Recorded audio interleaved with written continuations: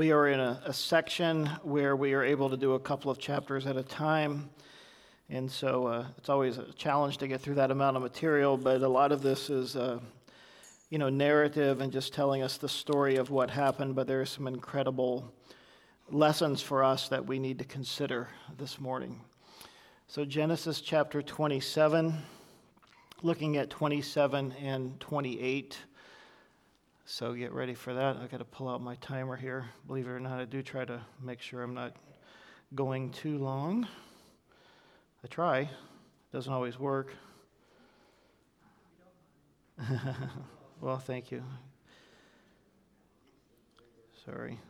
I should have had all this done beforehand, but I didn't have it ready. Okay. So we're going to look at chapter 27, and we're going to read down to verse 17. We can't obviously read through that whole portion. And then we'll begin to take a look at what God has for us. Now it came to pass, when Isaac was old and his eyes were so dim that he could not see, that he called Esau his older son and said to him, "My son." And he answered him and said, Here I am. And he said, "Behold now, I am old, I do not know the day of my death. Therefore, please take your weapons, your quiver, your bow, and go out in the field and hunt game for me. And make me savory food such as I love, and bring it to me that I may eat, that my soul may bless you before I die." Now Rebekah was listening when Isaac spoke to Esau his son, and Esau went to the field to hunt game and to bring it. So Rebekah spoke to Jacob her son, saying, "Indeed, I heard your father speak to Esau your brother, saying, 'Bring me game and make me savory food for me, that I may eat it and bless you in the presence of the Lord before my death.' Now therefore, my son, obey my voice according to what I command you. Go now to the flock and bring me from there 2 choice kids of the goats, and I will make savory food from them for your father, such as he loves. Then you shall take it to your father, that he may eat it, and that he may bless you before his death." And Jacob said to Rebekah his mother, "Look, Esau my brother is a hairy man, and I am a smooth-skinned man. Perhaps my father will feel me, and I shall seem to be a deceiver to him, and I shall bring a curse on myself and not a blessing." But his mother said to him, "Let your curse be on me, my son. Only obey my voice and go, get them for me." And he went and got them and brought them to his mother, and his mother made savory food such as his father loved. Then Rebekah took the choice clothes of her elder son Esau, which were with her in the house, and put them on Jacob, her younger son. And she put the skins of the kids of the goats on his hands and on the smooth part of his neck. Then she gave the savory food and the bread which she had prepared into the hands of her son Jacob. Lord, would you add your blessing to the reading of your word and give us understanding as we study it together and seek to just glean from this amazing story the things that you have for us. In Jesus' name, amen. So we're in a portion here where we are kind of walking through the life of Isaac and now looking at his 2 sons, Esau and Jacob, and kind of how things begin for them. Last week we looked at how Rebekah had become pregnant after much prayer. Isaac had gone to prayer for his wife because after many years of marriage she had not been able to conceive. And then when she was able to conceive, as the children were growing in her womb, they began to be overly active, you might say. In fact, they were literally fighting within the womb. And she didn't know that she was carrying twins, and so she went and sought the Lord and prayed. And the Lord revealed to her that she was indeed carrying twins. And as he revealed this to her, he said, "You have 2 nations in your womb." And he said, rather than tradition being followed, the older will serve the younger. We talked about that last week, but there was a family hierarchy. And in that hierarchy, it would have been customary for the older son, who would have become the patriarch when the father died, and the family blessing, both materially, physically, as well as spiritually, would have been passed along to that son. And then they have this term that they called the birthright. And the birthright was primarily spiritual, but it also included physical and material blessings. And as the 2 boys grew, and it became apparent that they were very, very different children, Esau came out first, so he was by birthright the oldest child, but we are told that his name means hairy, and that also he was very red, and so you kind of get this idea of sort of just a red furry carpet, sort of like Chewbacca as a baby. And so he came out. That's just to make sure you're awake. You haven't fallen asleep yet. And so he came out, and then his brother had caught his heel, and then he came out, and then we're told as they grew, it became apparent that Esau was this man of the field, sort of a mountain man, an outdoors man, always hunting, always out in the field doing something. And Jacob was more of what we might term a mama's boy. He was at home. He was smooth-skinned. He was always hanging out with his mom, and then we're later told that they sort of had favorites, which is a bad thing to have happen. Isaac loved Esau. He was kind of his kind of man. And then Rebekah, of course, loved Jacob.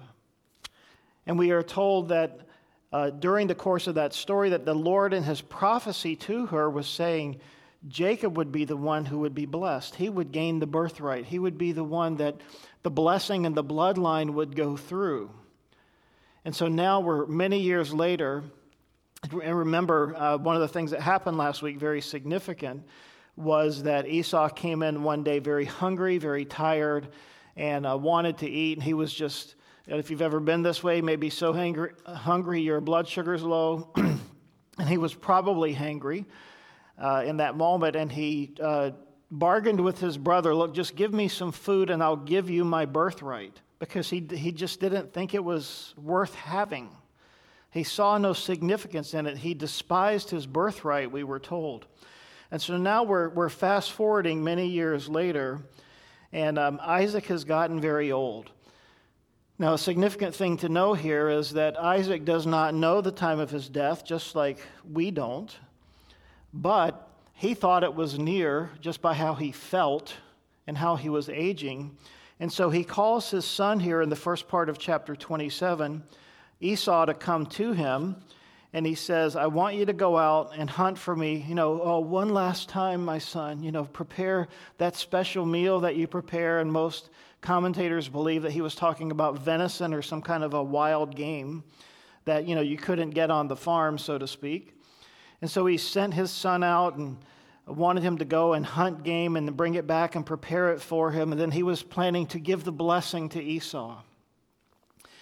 And it's interesting that we know that Jacob and Esau knew of the blessing that the Lord had given to their mother, and that, of course, Rebekah had shared that with Isaac as well. So the family knew of these things. They knew of the prophecy of the Lord, and of course, Isaac, being the spiritual head of the family, should have been leading the family, and you would be thinking, of course, how do we handle this delicate situation? God has spoken, and that the younger should get the birthright and the older would serve the younger. How would that happen?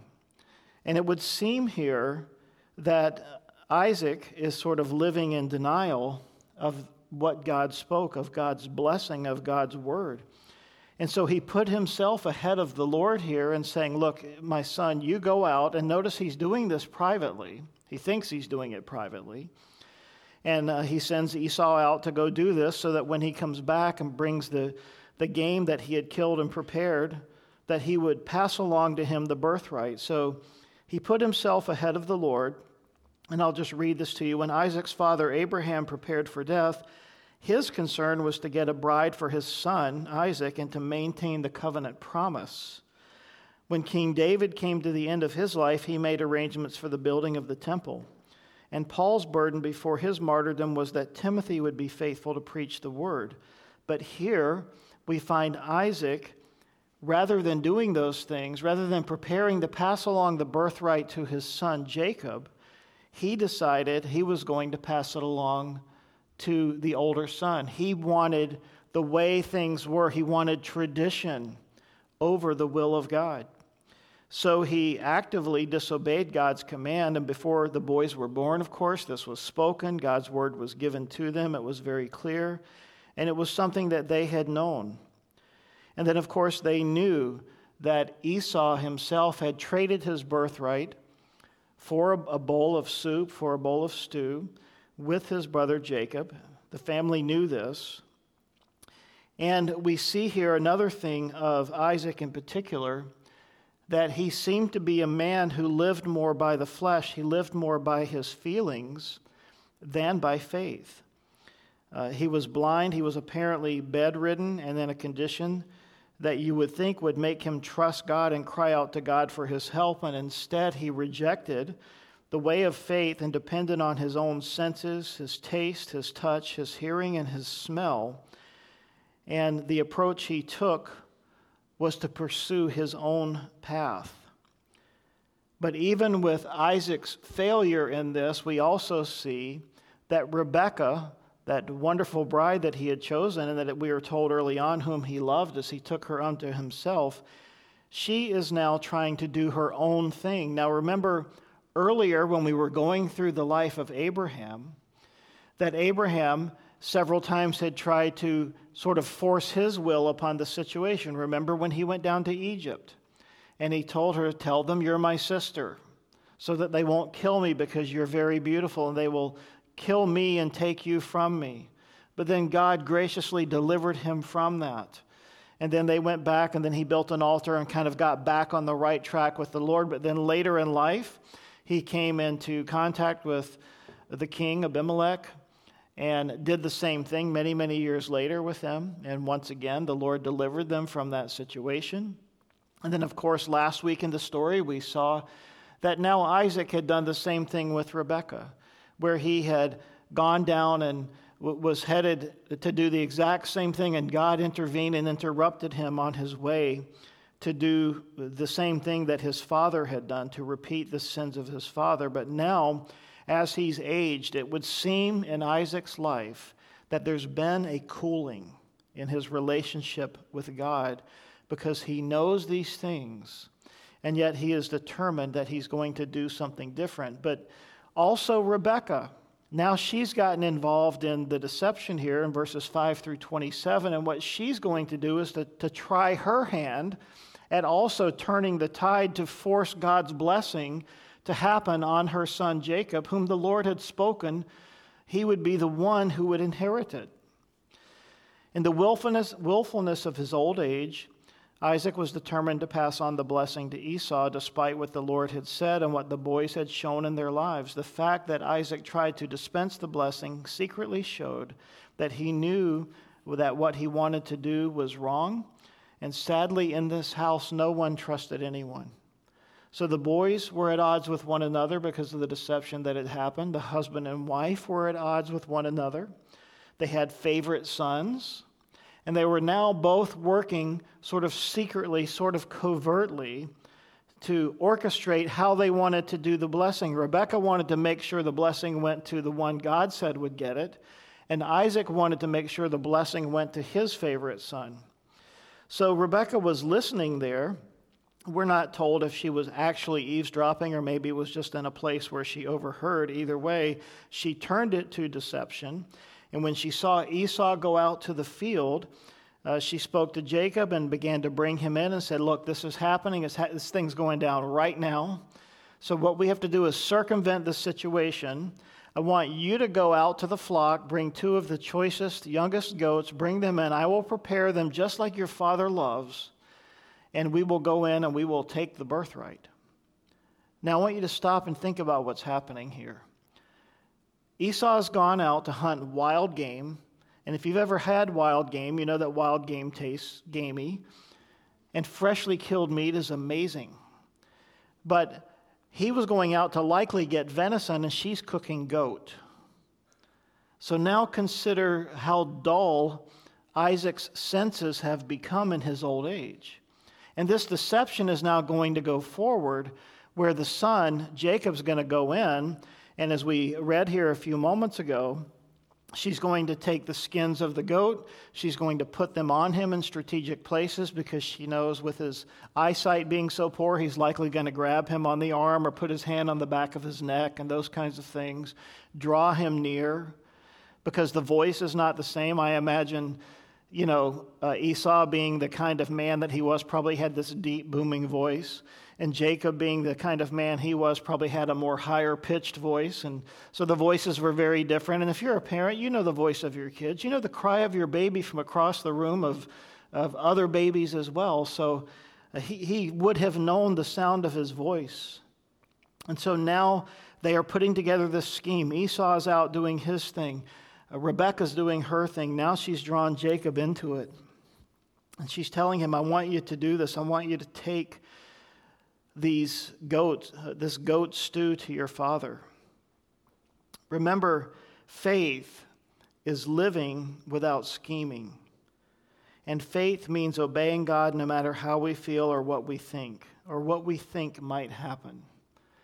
So even if we think God's plan might not come to pass, in our own mind, humanly speaking, we have to understand if God has spoken, if God has said he will do something, if God has said a promise will take place, then God will fulfill that promise when he is ready in his time and according to his ways. But here we see all of this deception going awry. Spurgeon said this, good men have gone very wrong when they have thought of aiding in the fulfillment of promises and prophecies. See how Rebekah erred in trying to get the promised blessing for Jacob. We had better leave the Lord's decrees in the Lord's hands. God doesn't need our help, and unless he specifically asks us to do something, we should stay out of the orchestration of the fulfillment of his will.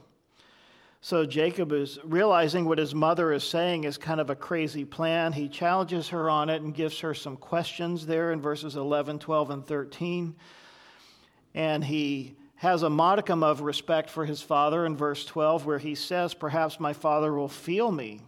I mean, he's going to know, right? Our voices don't sound the same. But his mother said, look, I'll take the blame, right? Let your curse be on me, my son. Only obey my voice and go get them for me. I mean, she is determined to make this happen. Now, interesting, someone pointed this out here. I want to share it with you. When we are willing to abandon the question of right and wrong, and when our only concern is what works, we agree with the modern idea of pragmatism, as many in the church do today. So rather than doing what's right by God, we want to look at a situation and say, well, this is the right thing to do is to wait, to wait upon the Lord, to wait for him to fulfill his plan. But it's not really happening the way we want, so we're going to get involved and do something to make it happen. Pragmatism. We need to wait upon the Lord. And when he went and got them, and he brought the goats to his mother, and she prepared them, and then she dressed him up. She even put on her brother's clothes. Think about how far this is going. Now, I imagine, and I picture in my own mind, with the kind of men these boys are, I imagine Esau as being kind of a large, extra large kind of a guy, and Jacob's probably more of a medium shirt kind of a guy. And now she's taking her son's clothes, the older son, putting it on the younger, so I imagine, of course, this like wearing a sheet to him or something. And he's got these clothes on, which he's probably very uncomfortable in. He's got skin now strapped to his neck and to his arms and his hands, and he's going in to take the stew to his father. So there's all this deception and lying going on. And so now Jacob goes in. Verse 18, so he went to his father and said, my father, my father. And he said, here I am. Who are you, my son? And Jacob said to his father, now the first of 5 lies. Jacob said to his father, I am Esau, your firstborn. I'm Esau, Dad. I have done just as you told me. Please arise and eat of my game, that your soul may bless me. So he claimed to be Esau, lie number 1. He said, eat of my game, lie number 2, because he just went out to the flock and got some goats, not venison. But Isaac said to his son, how is it that you found it so quickly? I mean, normally he'd be gone a half a day or a full day, hunting and finding the game and bringing it in and dressing it and draining it and all those things. And he says, how is it that you found it so quickly, my son? And he said, listen, because the Lord, your God, brought it to me. So he claimed to have obeyed his father's wishes, number 3, and he implicated God in his lie, in his scheme, said, well, the Lord blessed us, Lord. Dad, look. I mean, he just went out and he gave it to me right in front of me. A deer standing, posed, with a big target on its side, just waiting for me to take it. You know, when you bring the Lord into your lie and into your scheme, when we're using God to validate our decisions when clearly his leading and prompting has been otherwise, we are in a dangerous place. Listen, it's one thing for us to lie, and I'm not going to ask for hands here because I know that all of us have told at least one lie in our lives, right? Amen, glory, hallelujah. We can get an amen to that. We've all told at least one lie, maybe even this week. But when you bring God into it, well, you know, the Lord's leading me to do this. Well, God wants me to do that. And we bring God's name into it. Man, we are on shaky ground. Isaac said to Jacob, verse 21, please come near me that I may feel you, my son, whether you are really my son Esau or not. So now he's starting to get suspicious. He's like, something's not right here. So Jacob went near to Isaac, his father, and he felt him, and he said, the voice is Jacob's, but the hands are the hands of Esau. And he did not recognize him because his hands were hairy like his brother Esau's hands. Now, when you think about, have you ever been around a goat? You ever petted a goat at a petting zoo? Like that, just hairy, it's like, this is not, I have texture issues when I go to pet the goats, it's like, ooh, I don't like this. To think that was what his skin was like, that he was touching the goat skin on his neck and on his hands and going, yep, feels like my son. That, you listen, ladies, you think your man has hair issues? Thank God he's not like Esau, right? So, he comes. And he comes near to his father, and he did not recognize him, and he said all these things, and he says, are you really my son Esau? And he said, I am. Lie number 5. Again, he claimed to be Esau. Verse 25, bring it near to me, and I will eat of my son's game so that my soul may bless you. So he brought it near to him, masquerading. This is really another lie as well. Masquerading the stew to be wild game, likely venison, but clearly it's goat stew. And his father said to him, come near now and kiss me, my son. And he came near and kissed him, and he smelled the smell of his clothing. So see how complete the deception is. This is like something out of Mission Impossible, right? Put the mask on, go as far as you have to go to convince them that you are that person. And he said, surely the smell of my son is like the smell of a field which the Lord has blessed. So here's another lie, and this lie is a hypocritical kiss. It's a kiss of betrayal. He's feigning love and respect for his father while lying to his face. Therefore, may God give you of the dew of heaven, of the fatness of the earth, and plenty of grain and wine, and let peoples serve you, and nations bow down to you. Be master over your brethren, and let your mother's sons bow down to you. Cursed be everyone who curses you, and blessed be those who bless you. He now passes along to his son Jacob, through trickery and deceit, the blessing of God, the blessing of the birthright, the blessing of the firstborn. Again, it is important to see that it wasn't the bestowal of these words upon Jacob that made him blessed. Instead, Jacob was blessed because God chose him long beforehand. What mattered was that God said the older shall serve the younger, not that Isaac said it. You see, they were intent on making Isaac say the words against his will. And listen, God, when he leads us in something, I hope you know this by now, but if you don't, he wants a willing son or daughter. He wants someone who's willing to obey him, who's willing to say, yes, Lord, and to follow him in obedience and trust. Not one whose hand is forced. And so this trickery and this deception is not gaining the blessing of God. God had given it, and God said he would give it. But the schemes of man were not accomplishing the will of God. The point is that the sovereign will of God is done in spite of our or any other person's opposition to it. You see, they were all looking at the situation. Rebekah, when she overheard this. Now stop and think about this. What if it had been different? What if she had stopped in that moment and fell to her knees and began to pray and said, God, you said that Jacob was going to get the blessing, not Esau, yet this thing is happening. Lord, what are you going to do? And wait upon the Lord and pray, and just maybe even go in and talk to her husband in that moment and say, now, you know, right? You know what happened. We've talked about this. I shared it with you, several years ago when this happened, when the boys, when I was pregnant. You know these things. Why are you doing this? Have a conversation about it. Talk about the will of God. Talk about how God is leading you as a family.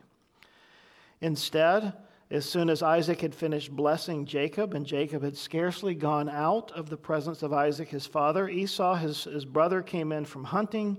He had made the savory food. He brought it in to his father and said to his father, let my father arise and eat of his son's game, that your soul may bless me. And his father Isaac said, who are you? And he said, I am your firstborn, Esau. Then Isaac trembled exceedingly. And the Hebrew here is very descriptive. It's like he trembled with trembling. He was literally shaking. He said, who? Where is the one who hunted game and brought it to me? And I ate all of it before you came, and I have blessed him, and indeed he shall be blessed. When Esau heard the words of his father, he cried with an exceedingly great and bitter cry and said to his father, bless me also, my father. But he said, your brother came with deceit and has taken away your blessing. And Esau said, is he not rightly named Jacob, which means heel catcher or supplanter or deceiver? For he has supplanted me these 2 times. He took away my birthright, and now he has taken away my blessing. Now keep in mind, if we put a little pause here, that the first time he's referring to is when he sold his birthright to his brother, and we were told in the story we read last week that he despised his birthright. So Jacob didn't steal his birthright, he gave it away, he sold it. He didn't value it. He had no place in his heart for the birthright that would come from his father. So here he is blaming the situation on Jacob, and certainly Jacob was complicit in the scheme, but the first time he gave his blessing away, Jacob did not steal it. So he said, look, now he's taken away my blessing. Have you not reserved a blessing for me? Then Isaac said to Esau, indeed, I've made him your master and all his brethren, and I have given to him as servants with grain and wine, and I've sustained him. What shall I do now for you? And Esau said to his father, have you only one blessing, my father? Bless me also, my father. And Esau lifted up his voice and wept. It's at this point that we turn to Hebrews chapter 12, and we look at God's commentary on this situation, because it's easy for us as outsiders to read this and to have incredible compassion on Esau, and I wouldn't deter you from that, but here's what Hebrews chapter 12, verses 14 through 17 say, looking back upon this situation, keeping in mind the Holy Spirit as the author of Scripture, and he is bringing to us clarity on what's really going on behind the scenes. Hebrews chapter 12, verse 14. Pursue peace with all people and holiness, without which no one will see the Lord. Looking carefully, lest anyone fall short of the grace of God, listen, lest any root of bitterness springing up cause trouble, and by this many become defiled. Lest there be any fornicator or profane person like Esau, who for one morsel of food sold his birthright. For you know afterward that when he wanted to inherit the blessing, this very story we're reading, he was rejected, for he found no place for repentance, though he sought it diligently with tears. And it's at this point someone wrote this: Esau's tears were not tears of repentance for being an ungodly man. They were tears of regret because he had lost the covenant blessing. Esau wanted the blessing, but he didn't want to be the kind of man whom God could bless. So Esau in this moment crying out bitterly. And so his father answered him, verse 39 of chapter 27, Behold, your dwelling shall be of the fatness of the earth and of the dew of heaven from above. By your sword you shall live, and you shall serve your brother, and it shall come to pass when you become restless, that you shall break his yoke from your neck. So looking forward and prophesying to a meeting that would happen to him in just a few chapters from now, where God will bring reconciliation between the brothers. In verse 41, Jacob is now being sent out, and he is escaping from Esau through his mother, Rebekah, who's still looking out for him. So verse 41, Esau hated Jacob because of the blessing with which his father blessed him. And Esau said in his heart, now this is what bitterness does, folks. It brings you to a place that you want to literally murder someone. The days of mourning for my father are at hand, and then I will kill my brother. Now it turns out that Isaac lived a great many years after this point. He wasn't indeed on his deathbed, so he actually rushed the whole situation. And had he waited until the time was right, rather than living according to his feelings, God would have showed him when it was time to pass the blessing along. And I believe, in hindsight, looking at this, that had he waited for God's timing, rather than trying to rush it, he would have likely made the right decision and given the blessing to Jacob in the proper manner. It's just speculation on my part. So the days of mourning for my father are at hand, and I will kill my brother. And the words of Esau, her older son, were told to Rebekah. So likely one of the servants overheard this and passed it along. Now, the whole household knows how Isaac and Rebekah feel about the two sons. And the words were told to Rebekah, so she sent and called Jacob, her younger son, and said to him, Surely your brother Esau comforts himself concerning you by intending to kill you. So this is how he's bringing peace to his soul, by telling himself, oh, he's mine, I'm going to kill him. I can't wait to get my hands around his neck. Now therefore, my son, obey my voice. Arise, flee to my brother Laban in Haran, and stay with him a few days until your brother's fury turns away. She's thinking, he's just a little hot-headed and needs a couple days to cool off. But she's sending him back on that same journey. Remember, the servant was sent to go find a wife for Isaac as Abraham sent him out. And if you take a direct path, as we had shared back then, it would be 500 miles journey, but the trade route would have taken you closer to around 800 miles to get there because of just going through mountain passes and those kinds of things. So this was likely a 30-day plus journey. So this is not just hop in the car, go over to your uncle's house and stay for a few days and then come back. This is a long journey. This is going to take a long time to get there. Now, the interesting thing to note, and this is all to be heard in the context of the scheming plans that they came up with, is that as Jacob departs, this is the last time he saw his parents alive. When he goes out and he spends this time with Laban, we're going to get into that story starting in chapter 39. He was there over 20 years, and when he came back, his parents had passed on. So this was the final interaction he had with his family before his parents died. So go and stay there until your brother's fury turns away and he forgets what you have done to him, as if he was going to forget that. And it's interesting how she says to him how he forgets what you have done to him, when wasn't she the one who said, hey, come here, we got to get this going? She even doesn't acknowledge her own part in this as she says these things. She says, why should I be bereaved also of you both in one day?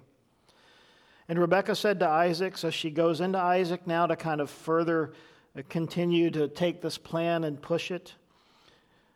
I'm weary of my life because of the daughters of Heth. And then these were the daughters, of course, that we are told at the end of the previous chapter that Esau had taken, and it said that they were sort of a curse to Isaac and Rebekah. She said, if Jacob takes a wife of the daughters of Heth like these, who are the daughters of the land, what good will my life be to me? So she's telling him, send him away. Just like Abraham did to get you a wife, a.k.a. me, we should do the same thing for Jacob. Now that he has the blessing, we need to send him away to get a wife. Then Isaac called Jacob and blessed him and charged him and said to him, you shall not take a wife from the daughters of Canaan, which is what his father said to him. Arise, go to Paddan Aram, to the house of Bethuel, to your mother's father, and take yourself a wife from there of the daughters of Laban, your mother's brother. May God Almighty bless you. He calls upon the mighty name of God. And he says, may you be fruitful, and make you fruitful and multiply you, that you may be an assembly of peoples. So again, repeating to him the blessing that God had given to Abraham, that God passed down through Abraham to Isaac, and now Isaac is giving that blessing to Jacob. And give you the blessing of Abraham to you and your descendants with you, that you may inherit the land in which you are a stranger, which God gave to Abraham. So Isaac sent Jacob away, and he went to Paddan Aram, to Laban, the son of Bethuel the Syrian, the brother of Rebekah, the mother of Jacob and Esau. So now we put sort of a comma there, and we come back over to Esau, and it would seem that Esau now sees what's happening, and he realizes likely that he made a mistake in the way he went about taking wives for himself. So chapter 28, verse 6, Esau saw that Isaac had blessed Jacob and sent him away to take himself a wife from there. So he went to the household of Ishmael, and he took Mahalath, the daughter of Ishmael, Abraham's son, the sister of Nebajoth, to be his wife in addition to the wives he had. Now, it would seem by this action that Esau thinks he's somehow going to ingratiate himself to his dad to perhaps even get some blessing back that was given to his brother, which certainly he had to know was impossible. So now Jacob is traveling. Verse 10 of chapter 28. Now Jacob went out from Beersheba and went toward Haran. So he came to a certain place. So he's traveling by himself apparently. And he stayed there all night because the sun had set. And he took one of the stones of that place. And he used it for his head, for a pillow. And he lay down in that place to sleep. And he dreamed. And behold, a ladder was set up on the earth, and its top reached to heaven, and there the angels of God were ascending and descending upon it.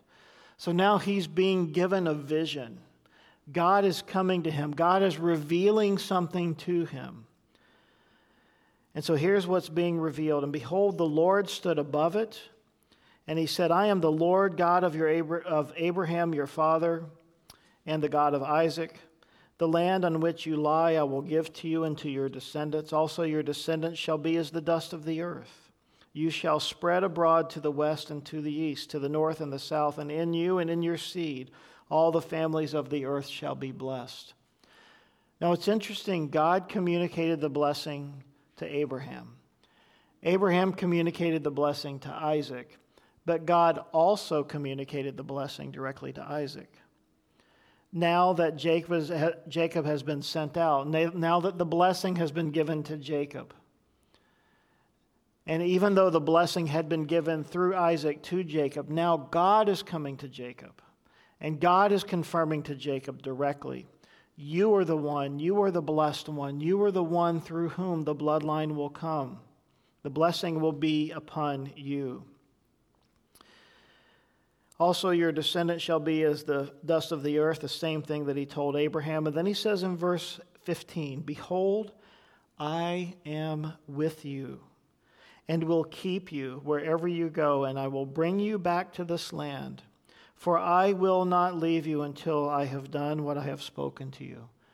Now, God's not saying that he would leave him, but he's just sort of letting him know, I will be with you. I will see this thing through to the end. I imagine after what's happened, after the deceit and the deception, the turmoil in his family, I mean, having your family divided like that, where there's four of you and none of you trust the other. There's an alliance perhaps between mother and son on this side and father and son on that side, but there's just this trickery and deceit. This was the modus operandi for this family. And for God to speak to him and say, I am with you, I will keep you. Wherever you go, I will bring you back. I will fulfill my promise to you. Then Jacob awoke from his sleep and said, surely the Lord is in this place, and I didn't know it. I love it when I'm reading God's word or praying or something of that nature, maybe in a time of worship, and you have that clear sense that God is speaking to you. And I don't know if you've ever had that. I hope you have. But in that moment, probably sensing the failure, probably realizing that his nature of scheming and trickery and deceit had not served him well up to this point. Things are not really going all that great. Yes, he got the blessing, but at what cost? And listen, we can miss the fact that sin always costs us something, doesn't it? It does. Sin has a great cost, especially if there's deception and that kind of thing, such as we see here in the story of this family. And yet, to this very day, even in the New Testament, it is quoted over and over and over, the God of Abraham, the God of Isaac, and the God of Jacob. Can you see the grace of God? I mean, look at what's happened here and how horrible this is. This would be a terrible movie, wouldn't it? If this were made into a movie, we'd be like, wow, that's a messed up family. Talk about dysfunctional. This would be the definition of a dysfunctional family. And yet, God says, no, I'm with you. I'm going to bless you. In spite of your sin, in spite of your lying, in spite of your trickery and your chicanery, I'm with you. God's not condoning the sin. Remember, God hates the sin and loves the sinner. God is saying, I'm with you. You see, this is God being the initiator and man as the responder. Now we need to see, how does Jacob respond to the blessing of God? So he wakes up, he says, surely the Lord is in this place, and I did not know it. In John chapter 1, we find Jesus referring back to this situation where Jacob is in this place which he's about to name Bethel. And it says in John chapter 1, Nathanael had answered and said, Rabbi, you're the Son of God, you're the King of Israel. Jesus answered and said to him, because I said to you, I saw you under the fig tree, do you believe? You'll see greater things than these. And then in verse 51, he says, most assuredly I say to you, hereafter you shall see heaven open and the angels of God ascending and descending upon the Son of Man. And Jesus is making a veiled reference there to this situation where Jacob had this vision, this dream, and I encourage you to go back and read it in chapter 28, 11 through 15. And what happened? He dreamed, behold, a ladder was set up on the earth, and its top reached to heaven, and there the angels of God were ascending and descending on it. And behold, the Lord stood above it and said, I am the Lord God of Abraham your father, the God of Isaac. The land on which you lie I'll give to you. Your descendants shall be as the dust of the earth. He reaffirms the blessing, and he says, behold, I am with you. Jesus, when he came, was the incarnate one. He was Emmanuel, God with us. And as he came, what did Jesus say?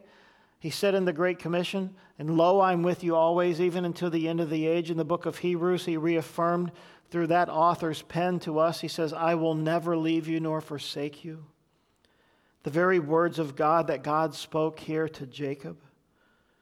You see, this thing we might call Jacob's ladder or Jacob's dream is a prophetic foreshadowing of our Lord Jesus Christ. Didn't Jesus say also in John's Gospel, chapter 14, I am the way, I am the truth, I am the life, and no one comes to the Father except through me. In other words, he's saying, I'm that ladder. I'm the one through whom people must go to reach heaven. And in Genesis 28:17, and he was afraid, this is Jacob, he was afraid and said, how awesome is this place? This is none other than the house of God. This is the gate of heaven. Now you can understand that if I had been in his situation, I would have been like, whoa, this is a holy place, right? And so he says there, this is the place where God appeared to me. Then Jacob rose in verse 18, early in the morning, and took the stone that he had put at his head, and he set it up as a pillar, and he poured oil on top of it. And he called the name of that place Bethel. Bethel means house of God. And it's interesting in this moment as he does this act of worship, as he poured oil on top of it. I imagine what he did is he took the only thing he had with him, which was probably oil and water and flour, and he took that oil and he poured it out on the top of that stone. Now, what does that mean? We know a little bit later in Hebrew worship, the pouring out of a liquid was symbolic of the pouring of one's life out in devotion before the Lord. In Exodus chapter 29, verse 40, it says, with the one lamb shall be 1/10 of an ephah of flour mixed with 1/4 of a hin of pressed oil and 1/4 of a hin of wine as a drink offering. This idea of a drink offering is the idea of pouring yourself out before God and dedicating yourself to the Lord. In Numbers chapter 15, verse 7, and as a drink offering you shall offer 1/3 of a hin of wine. In Philippians 2:17, Paul referred to this issue of the drink offering, and he said of himself, yes, and if I am being poured out as a drink offering on the sacrifice and service of your faith, I am glad and rejoice with you all. So I believe that Jacob in this moment, this act of worship, that this was an epiphany in his life. This was an appearance of God to him. And as this is happening, he's saying, I've got to worship this place. This is the house of God. And hopefully, this is something that marks him going forward in life. This was something that changes him. Then Jacob made a vow, saying, if God will be with me, and keep me in this way that I am going, and give me bread to eat and clothing to put on, so that I come back to my father's house in peace, then the Lord shall be my God. And this stone which I have set up as a pillar shall be God's house, and of all that you give me, I will surely give 1/10 to you. So Jacob is being moved. He's worshiping. He's committing himself to the Lord. But notice what Jacob said versus what God said. There's a great contrast between these two things. God's promise to Jacob is, I am the Lord. I will give to you. I am with you. I will not leave you until I have brought it to completion. That was God's word to Jacob. But what is Jacob's word back to God? So he's learning. He's not quite there, but he says, if God will be with me, and if God will keep me in this way that I'm going, in other words, he wants God to bless him in the way that he's going. And if God will give me bread and clothing, if God will provide for me and meet my needs, so that I may come back to my Father's house, then I'll serve him. And isn't that the way it is with us so often? You know, God, I want to know your plan, but then I want to evaluate your plan in light of what I want. And if your plan seems good to me, then I'm willing to commit to it. But God has revealed his plan to him. And he said, I want you to follow me. I'm committing myself to you. This is God speaking to a man. I'm committing myself to you. I'm committing to bless you. I will be with you. Wow, to know that the Lord speaking that word straight to his heart. You would think and you would hope that if God did that to him, and certainly if he did that to me or to you, that we would go, yes, Lord, amen. I will follow you. I will not question you ever again because of this encounter that we've had here at Bethel. But we know, of course, that's not the case. And as we go on and we see Jacob's life, a few years down the road, he'll start to come around. And things will start to change for him. But this is a turning point in his life.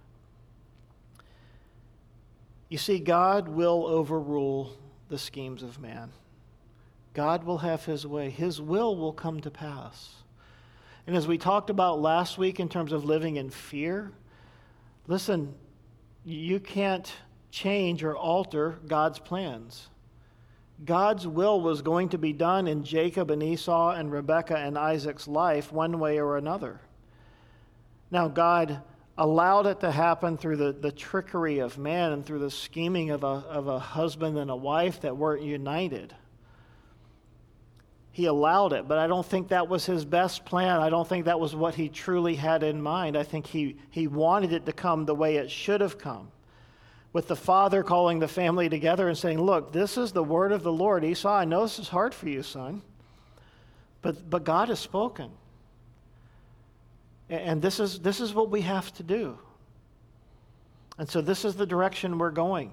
And so we're going to worship God. We're going to build an altar like my father Abraham did. And then I'm going to give the blessing to Jacob. That would have been a better way, wouldn't it?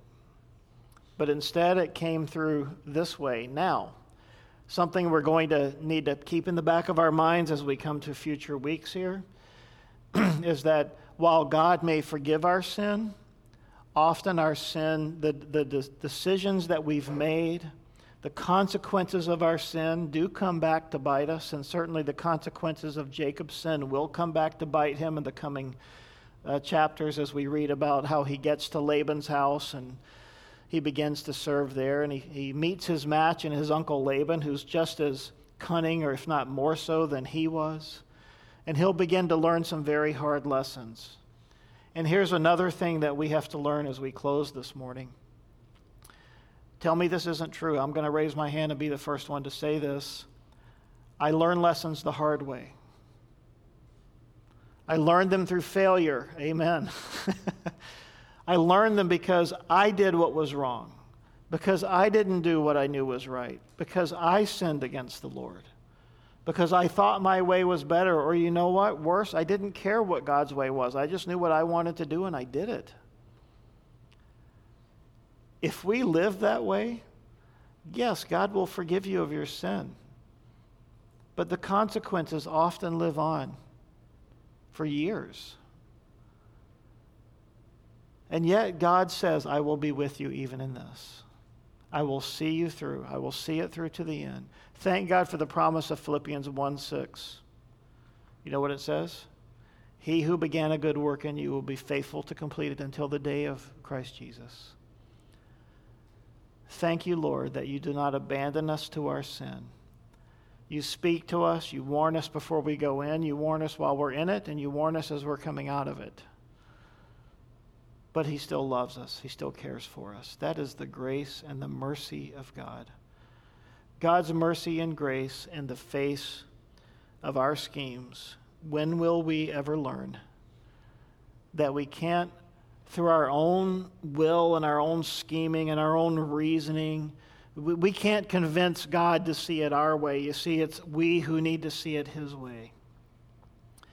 And through these stories, he is appealing to us. He is reaching out to us. He is saying to us in as gentle yet as firm a way as he possibly can, follow me. My way is always better. Obedience is better than doing it your way. And we need to learn these things. And if we will learn them through the stories, these things in the Old Testament, Paul tells us in the New Testament, these things are written for our instruction. Now, if you're a parent, or even if you've been a child to a parent, and I assume we all have, you know parents tell you things, don't do that. And they tell you that because they know that if you do that, that's going to turn out bad for you. But we go and we do it anyway. These things are for our instruction. God wants us to learn from our mistakes. He wants us to learn from our sin, that we might trust him, that we might follow him. That's his desire. Here's the lesson for us today. Will we learn that lesson? Will we begin to do things God's way? Will we begin to trust him in spite of us thinking that we know the right thing to do. I mean, think about this. How many times have you and I made decisions simply because we go, I got this. I know what to do. I'm just going to do it and go forward. And then maybe down the road say, oh yeah, by the way, Lord, would you bless this thing I'm doing right now that I'm involved in? Listen, we need to ask God's blessing before we make the decision, right? Not after. God is not obligated to bless my mess, right? He loves me, he'll bless me, but he's not going to bless my mess. And so I want the blessing of God on my life. How do I get it? I follow him. I say, Lord, just like James says, hey, come you who say today or tomorrow, we'll go to such and such a place, go to a city and do this or that and make a profit. And he says, instead, you ought to say, if the Lord wills, we shall do this or that. We need to learn to bring God in before we make the decision. Amen. Lord, we love you. We bless you this morning. Thank you for how you have taken care of us. You've been so faithful, God. Help us in our weakness and our foolishness and our stupidity, God, and help us to trust you. Help us to come to you first and to ask and to come with open hands with the things that we want to do and say, God, is this what you want? Is this your plan? Is this the best? Or should we shelve it? Should we put it away? Should we wait? Lord, help us to trust you and to follow you.